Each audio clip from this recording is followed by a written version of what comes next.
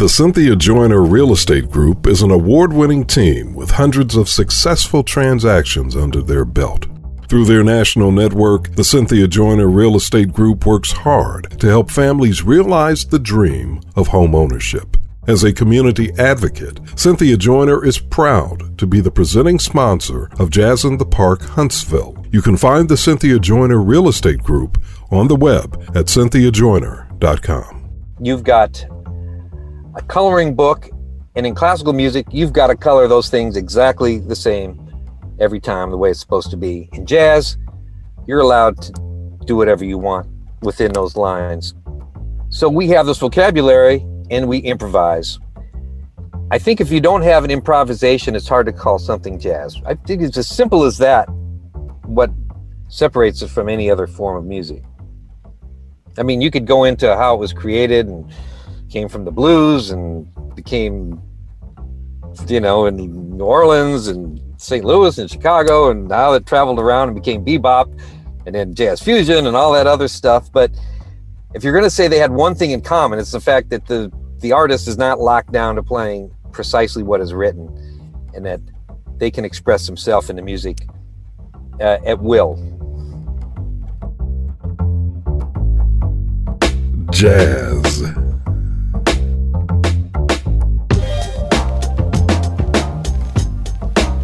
Jazz. Jazz with Kenny Anderson. My guest today is keyboardist, composer, and studio musician extraordinaire, Brian Simpson. Not only is Brian one of my favorite jazz musicians, but he's one of the coolest cats that I know and plays some of the funkiest smooth jazz in the land.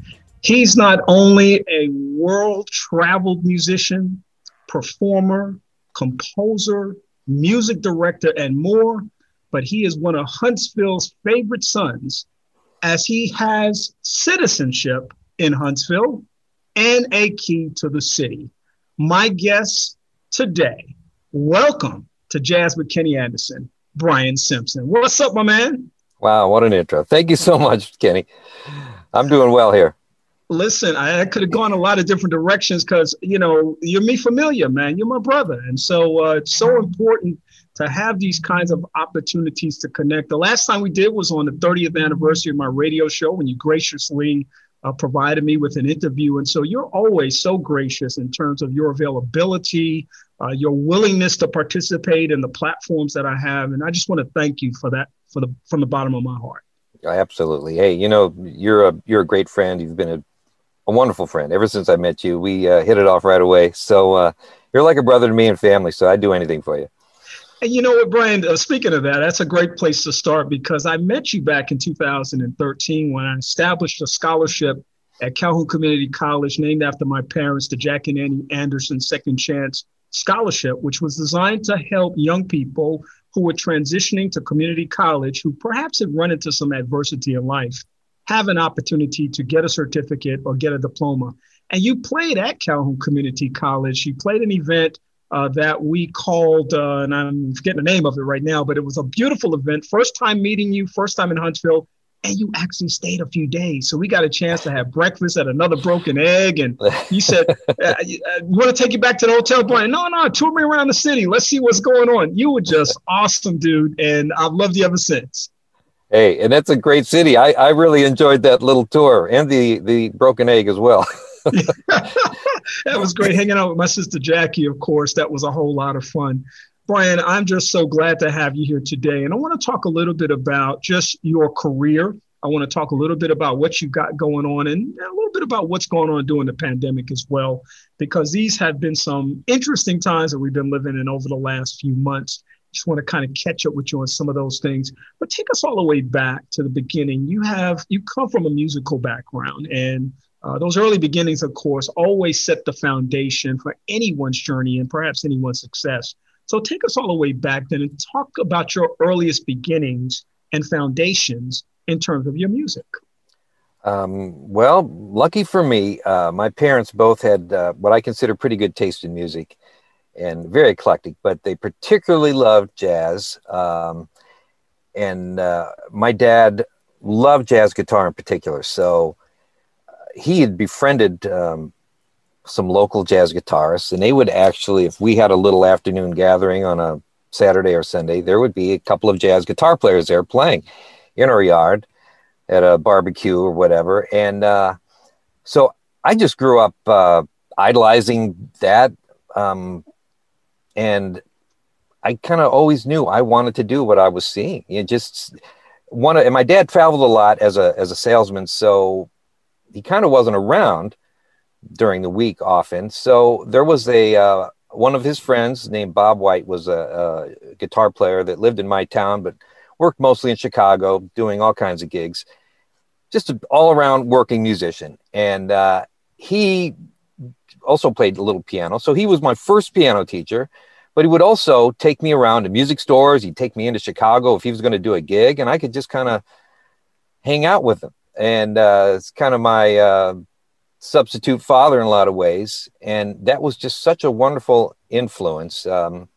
One interesting story that also made me excited about this business. When I was about 16, he got a gig playing for Frankie Laine, the singer. I don't know if you remember Frankie Laine, but this would have been the 70s. And there was still these Playboy clubs, and there was one in Lake Geneva, Wisconsin. So he took me along with him on that gig. And as a 16-year-old boy, I got to say that also was a big influence and made me admire these musicians even more. So I really liked hanging out with him. And so I got to see some of the best players in Chicago at the time as a kid play. A couple times he let me sit in.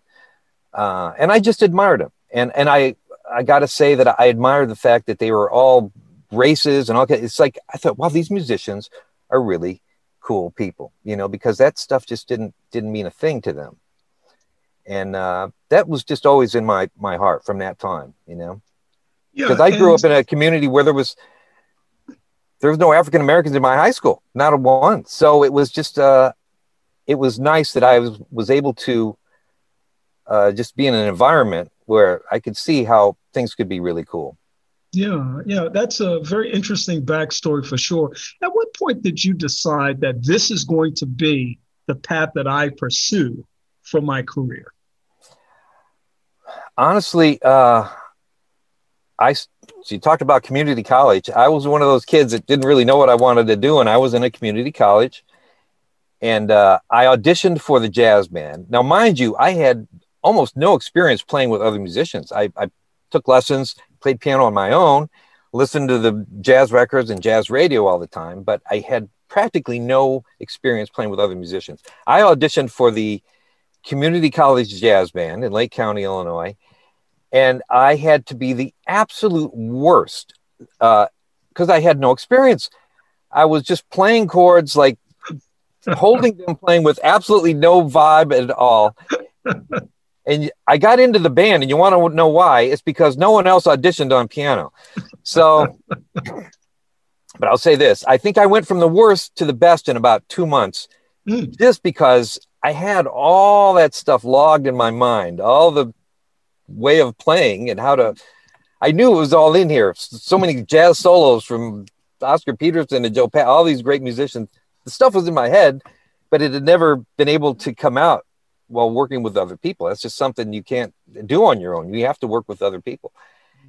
And just slowly but surely, well, actually very quickly, I was able to start soloing and expressing myself and get a voice on an instrument. And it was fantastic. And then it was just, at that moment, I gradually realized maybe I could be a music major. And then I went to a bigger university as a music major. And still the thought of, how am I going to make a living at this? I have no idea, but I'm loving it, And you're fine when you're in college. You don't have to make a living at it. But I did get into a wedding band in Chicago at the time, an Italian wedding band. And so I started actually making money at playing music. And then, well, I'll just keep going if you want to hear this whole story. Yeah, go right ahead, please. Okay, so I'm making $100 a night on the weekends, driving into Chicago from my university to play these Italian weddings. And by the time I was graduating, I had actually gotten married to someone in college, and we both decided we want to move to Los Angeles and just try to start from there. And boy, everybody was telling me, yeah, we'll see you back here again. No, you're not going to. And I'm like, okay, well, I got to try. Even my parents, and I said, look, just consider this graduate school. I'm going to go out there and just try. If it doesn't work, you'll see me back in a couple of years, you know?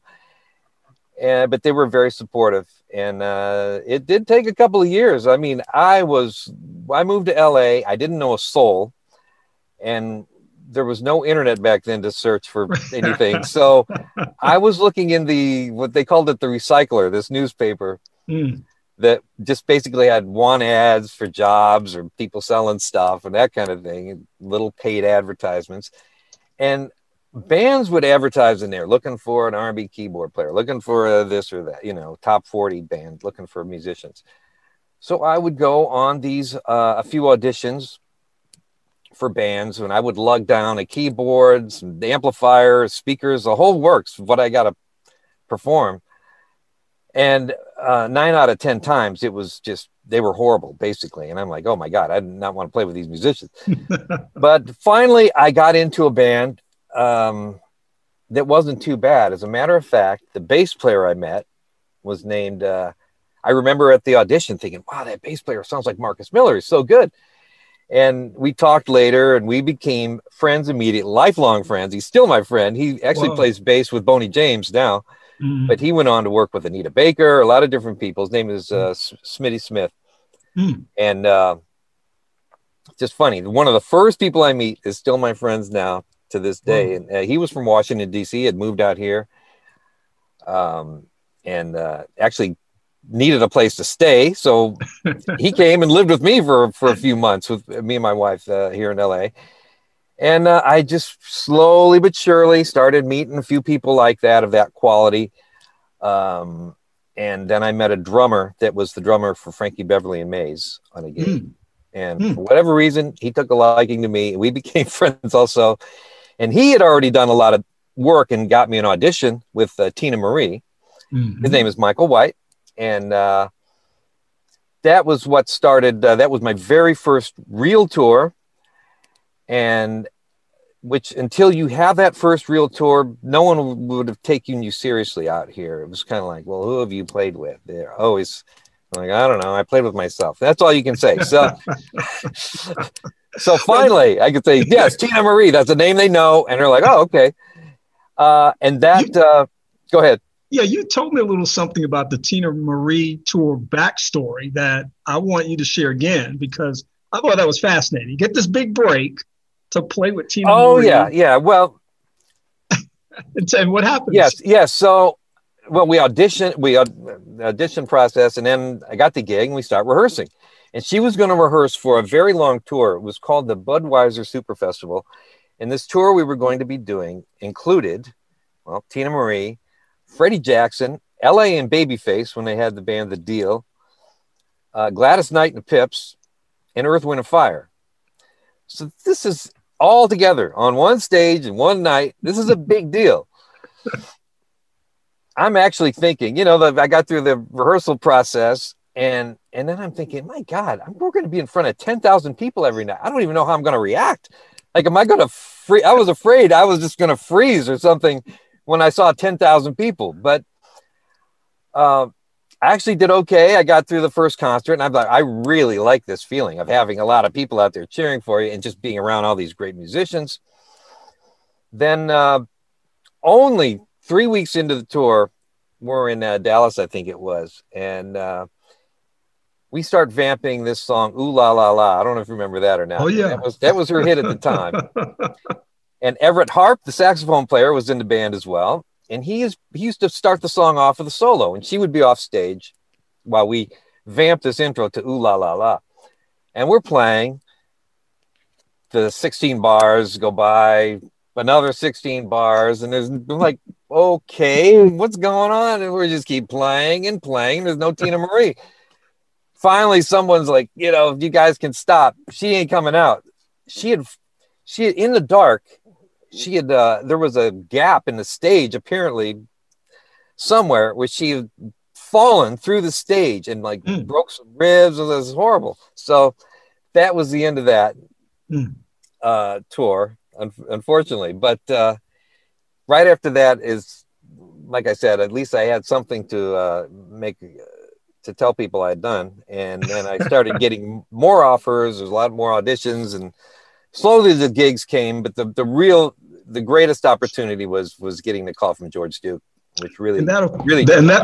That's right. That's a huge story right there. So you got to share that with us, because I also remember you sharing that information. And that was just a fascinating experience. It had to be surreal and so much more. But walk us through that journey. Well, I had been working with, like I mentioned, Everett Harp was a very good friend of mine. A lot of these guys, they were just recent transplants to Los Angeles. Everett was one of those. He came from Houston, Texas. And so we would do these local gigs around LA, whatever club we could play at. And he had met George, and another guy I had worked with was named Byron Miller, who had been with George all through the Reach For It days. And I'd worked a little with him. So somehow one of them I knew George Duke and Stanley Clarke were arranging for a tour. They had gotten back together, the Clarke Duke Project, and this was going to be Clarke Duke 3. The return of George Duke and Stanley Clarke. Needed a band. They were going to hire a keyboard player and another bass and a drummer. Sorry. And they had what they call a cattle call audition, which they don't really have for music gigs anymore around here. But that was a thing back then, where you would have 100 keyboard players and 100 drummers just come through during the day at a rehearsal studio, and they would listen to you play a song, and then either you're out or that's it. So I didn't get called for the cattle call, and I was like, dang it, I don't know why, but they didn't find anybody they liked. So a week after that big audition they had, I got a phone call, and it was a woman says, "Hi, this is George Duke's secretary." And I said, "Okay." He wondered if you'd be interested in coming down to audition for the tour with him and Stanley Clarke. And I said, "Well, I don't know. I'll have to think about it." No, that's okay. So, of course. So I drove down to his house in the Hollywood Hills, a big house up on a hill, and you got to park down at the end of the driveway had a gate. It was a very long driveway that went straight up this hill. You have to park at the bottom of the driveway, ring a buzzer, and then they let you in, and you walk up this hill and ring another buzzer to get into his studio. And I go in, there's his recording engineer. He goes, "Yeah, George will be here in a minute." And George comes out and he says, "Hey, come back in the studio and you can, we'll play a couple songs and see how it goes." Now, I actually wasn't that nervous, only because I thought there's no way in heck I'm getting this gig. There's just no way. I'm not going to be funky enough. I mean, these guys are amazing. But whatever. I thought it would just be fun to get to meet George. So I went back and did a little variety of musical things. Didn't spend more than 15 minutes probably. And he goes, "Okay." He goes, "It sounds pretty good." I go, "Why don't you come back tomorrow and I'll have Stanley come here?" All right. I said goodbye to the engineer and walked down that hill and back out the gate and drove back home. I go back the next day, press the buzzer, walk up the hill, go in. There's Stanley Clarke and George Duke. And so we go back into George's studio room, and now Stanley play about 20 minutes. We went through the 4 or 5 little things, and Stanley's like, "Yeah, okay, you're okay," So he goes, George says, "Okay, well, we'll let you know." So I start leaving, and I stopped to talk to their engineer before I left the studio. And then George comes out and goes, "Hey, man, you got the gig." So wow. That was it. Wow. That was the moment. That was it. And then from there, gosh, that was about 1990, I think, 89 or 90.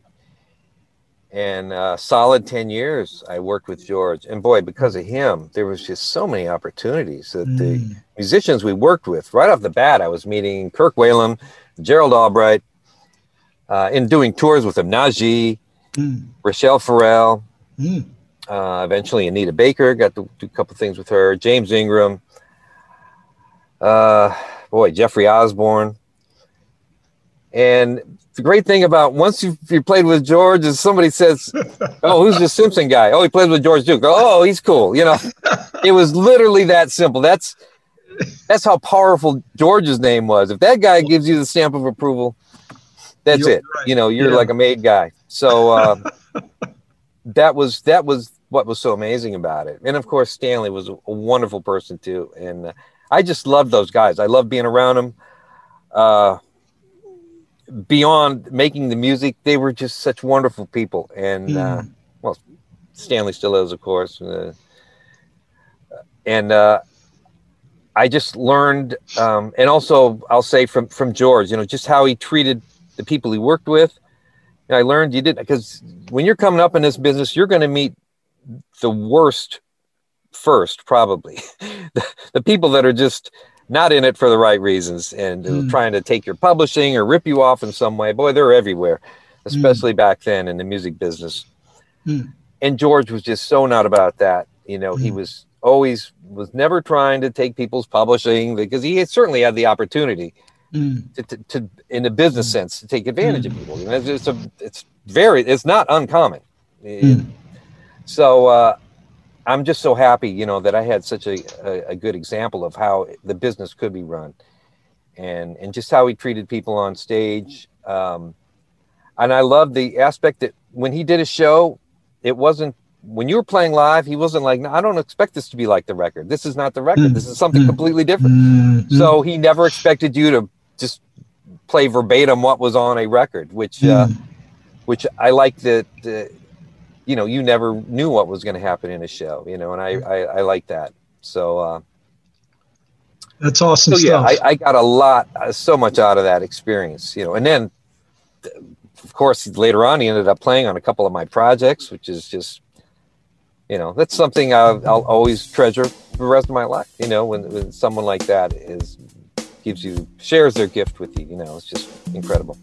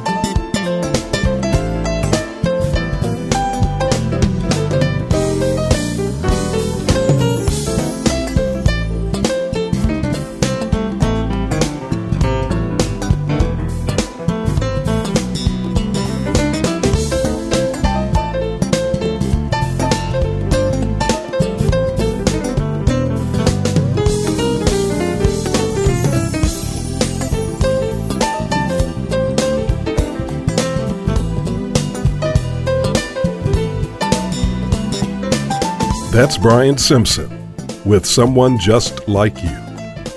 Now back to Kenny's interview with Brian on Jazz with Kenny Anderson. How did you become Dave Kaz's musical director? I met Dave, around that time too. It would have been the early 90s, I guess.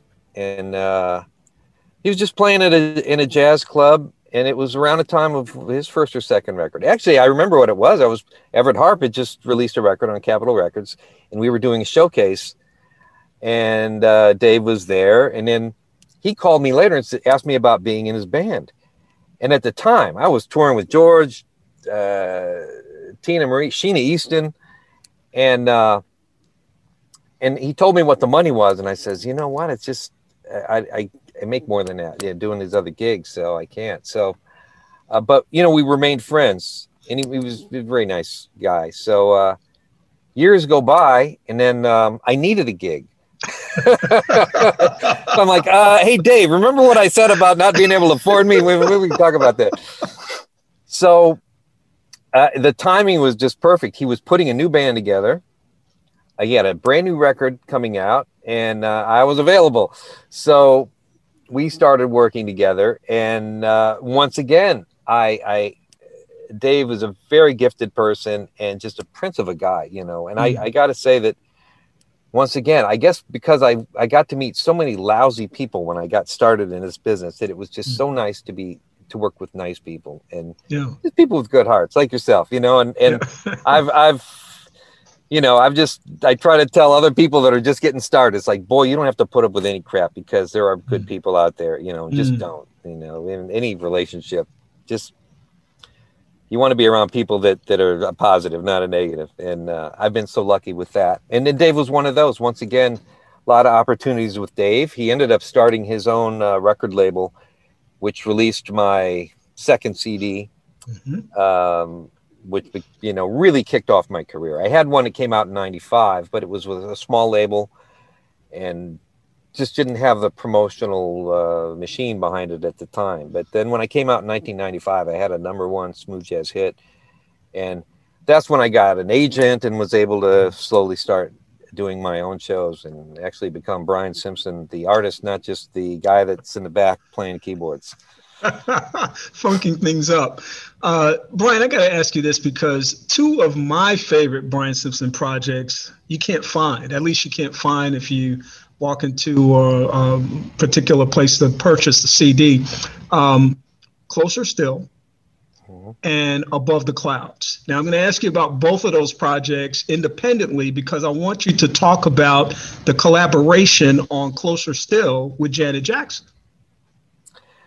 Well, the year that came out was 1995, and at the beginning of 1995, I had gotten a call to play with Janet Jackson for a 3-month tour out of the country.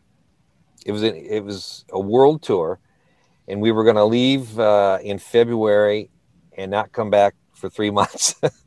I had done tours, but nothing like that. And it started in Australia. First of all, she is a sweet, sweet person. And if there's any question about can she sing, can she not sing, I'll say this.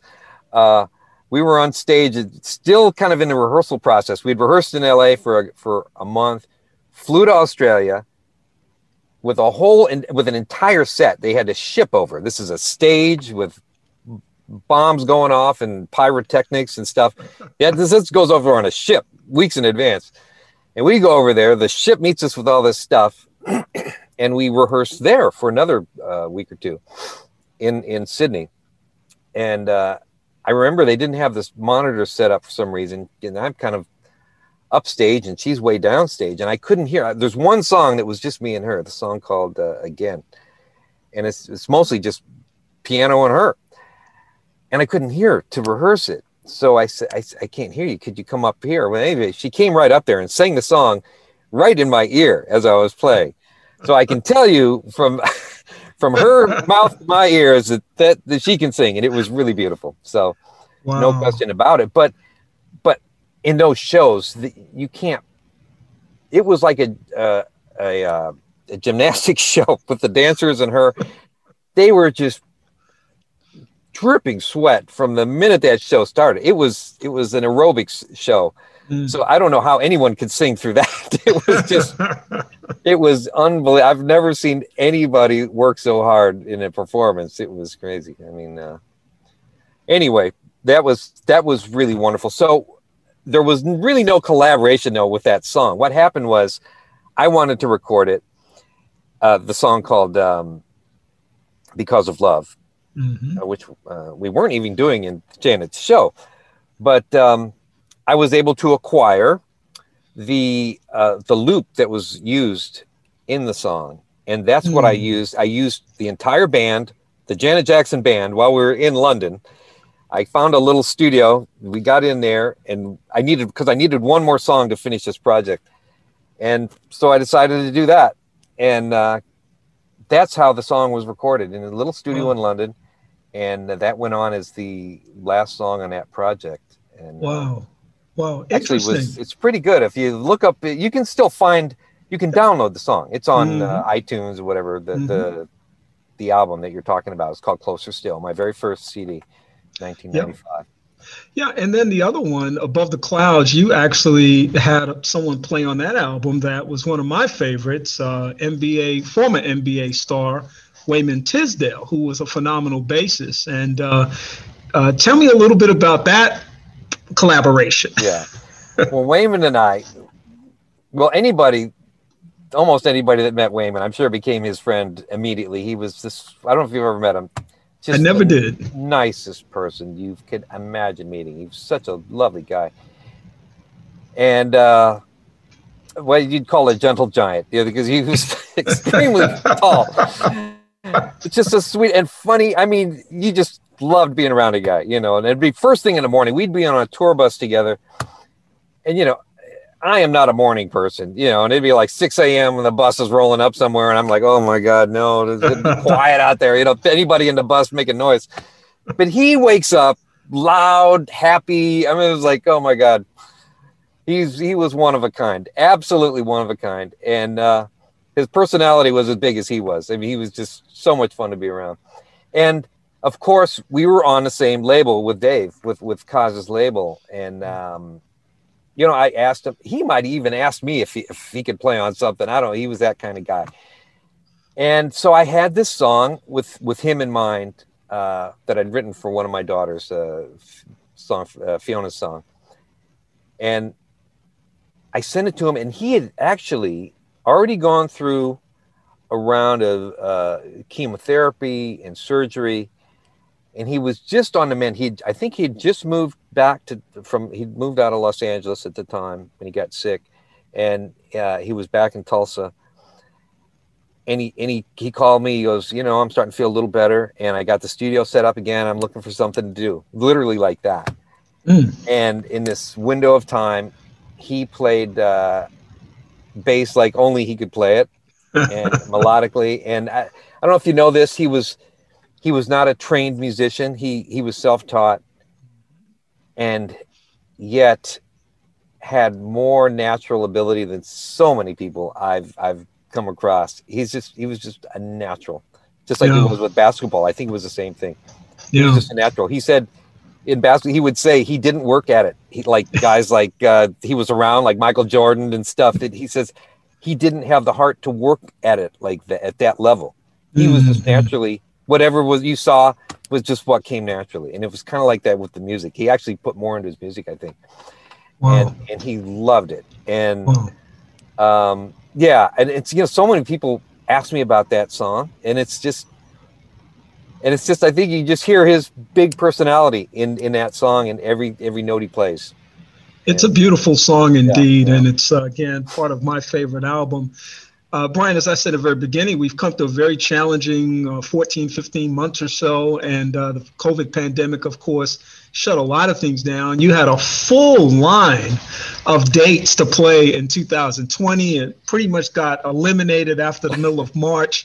And of course, that allowed you to spend more time at home. We've kind of talked about this before too, just family time, but also music time. Kind of talk about the kinds of experiences that you had family wise and then music wise during that time. Yeah. I'll say this, and I know it's because it was such a horrible time for so many people. I don't always feel comfortable saying it was a great thing for me, but in my situation, it was just like hitting the pause button on life. And boy, did I need it, because I was just running ragged on these gigs. It was hard to keep up with my schedule for me. And just things at home. My house was kind of falling apart and I just couldn't keep up with things. And in your family, it can happen in your family too. And when it happened, it was kind of, I breathed with every cancellation of a gig. I kind of breathed a sigh of relief, in all honesty. It was scary, but at the same time, I'm like, boy, I am just glad that I'm not I don't have to drive to the airport this weekend, and this is just another week. I can concentrate on me and my house and the things at home that I needed to take care of. And it was just great. It was great in that regard. Of course, I mean, I lost friends, not just from COVID, but a very close friend of mine was the drummer for George Benson, passed away last June. And it's just tragically sad, that this, a lot of horrible things were happening. And then in a lot of areas, just politically, just how crazy it was. But I did sign this record deal at the beginning. It was actually right before the pandemic hit. I just happened to re-up my deal, and they're like, here's the money, go make a record. So I went to work right away. I got to work with a young guy. You may have heard of Nicholas Cole, and he's in North Carolina, and that's really where the record started. I wanted to work with somebody young, get some fresh ideas, and he was the youngest guy I knew that wrote music in this vein, and it was just a fantastic start. As a matter of fact, the first single, I have a new CD coming out in June. June 25th is the release date. And we co-wrote the first single together, me and Nicholas. And I have 4 songs we co-wrote together on this CD. But that was the beginning. And I knew I would have this time, more time than I've ever had for making a CD. And that was really a blessing, that I could take that time to work on the melodies, and I could go back a week later or 2 weeks later and go back and I can make that better, and this is a thing I didn't have that luxury in the past of kind of going back and fixing something that I wasn't completely happy with. So I can feel this time when this CD comes out that it's as good as I could make it. And that's really saying something. And it was also a chance to kind of reconnect with some old friends of mine. I mentioned Michael White, the guy that got me that first gig with Tina Marie, the drummer with Maze. Well, got him back on this project when we hadn't worked together in a long time. And another old friend of mine from Chicago, his name is Ray Fuller. He was a guitar player, and we worked together with George back in the day, with George Duke. And it's another person I just kind of lost contact with. And I think a lot of people, it probably happened to you too. You found yourself reconnecting with people from your past because we were just around and realizing, kind of, life is short, and geez, I should kind of reach out with some of my old friends and see how this guy's doing. And that was kind of like what it was like with Ray. And we just had a lovely time when he came, was able to work in my studio. We had the masks on and staying 10 feet apart and the whole thing. But when I talked about capturing Wayman on that, it's kind of the same thing with these guys. Their hearts are in this project. And I can hear, when you hear the guitar playing on these songs and it's Ray, it's like, oh my gosh, you can just, not everybody can listen to music on a certain level, and I don't fault them for that. It's just, not everybody has that ability to appreciate that music on that kind of level. But when they do, they can hear that, and it's really special. So this record is just important to me in so many ways. And as a matter of fact, the title of the album is All That Matters. Wow. Wow. And is that inspired by the reflections during the pandemic? Absolutely. You know, and I'm hoping you can call it the heart or the emotion. It's something I strive for always, and we probably talked about it before, that's what I'm going for, and I really feel this one packs a punch in the emotion department. I hope so. You know, I really was going for that with these melodies. Well, it certainly feels that way. I think you've probably landed a grand slam, not just a home run, but a grand slam on this one. And we're looking forward to hearing All That Matters. Brian, you're looking forward, of course, to the rest of this year. And then, of course, 2022 is right around the corner. So touring is going to begin once again. And I understand that your schedule is filling up fast. Not surprising, but tell me about what that feeling is like. Yeah, you know, it kind of started last month. My agent, Steve Butler's in New York, and before the pandemic, we talk every day practically about work or whatever. And months were going by where I wasn't hearing from Steve. And because he wasn't working, I wasn't working, and there was nothing to talk about. And last month, I thought, okay, these gigs are going to kind of trickle in starting in July. I told him I really didn't want to work until July or August. And I thought, there'll be a date a month, maybe a gig a month. They'll kind of trickle in until next year, and then things will slowly get back. And it just came flooding in. He's calling me every day, a couple times a day, that we got another offer, we got another. I'm doing so far at least 20, 21, 22 cities already this year, and the phone is still ringing. So it's pretty exciting. I'm fingers crossed that everything stays the way it is, and nothing has to get canceled. But it's pretty encouraging. I'm really excited about it. As a matter of fact, I'm going to be not too far away from you in Birmingham. I told you earlier, in August 13, I'll be at the Perfect Note. And I'm really looking forward to that. I wish I could stop by Huntsville, but I don't think I'm going to have time. Well, I'll make sure to make it on down to Birmingham and see you and my friend TK at the Perfect Note, doing a great job down there, keeping the jazz music alive. Brian, this has been a great conversation. You have given us so much insight into who Brian Simpson is and how the magic has been created over the years. And again, you are absolutely one of my favorite people in the world, even beyond the music, because you just are a good soul.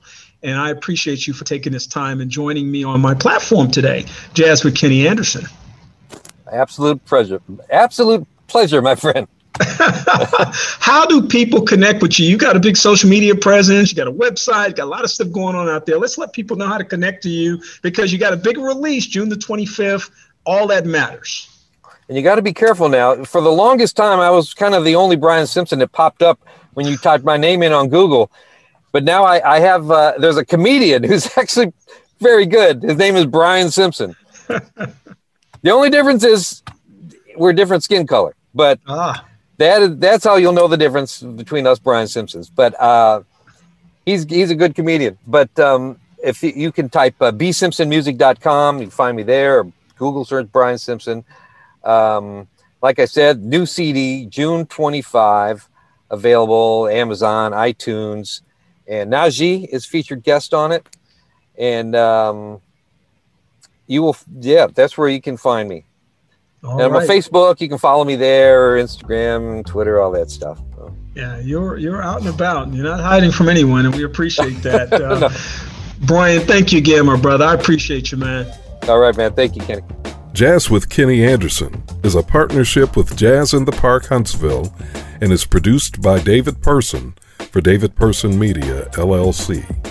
The theme music was written and produced by Kelvin Wooten. Damian Malone provides podcast platform management. We hope you'll join us for the next episode of Jazz with Kenny Anderson.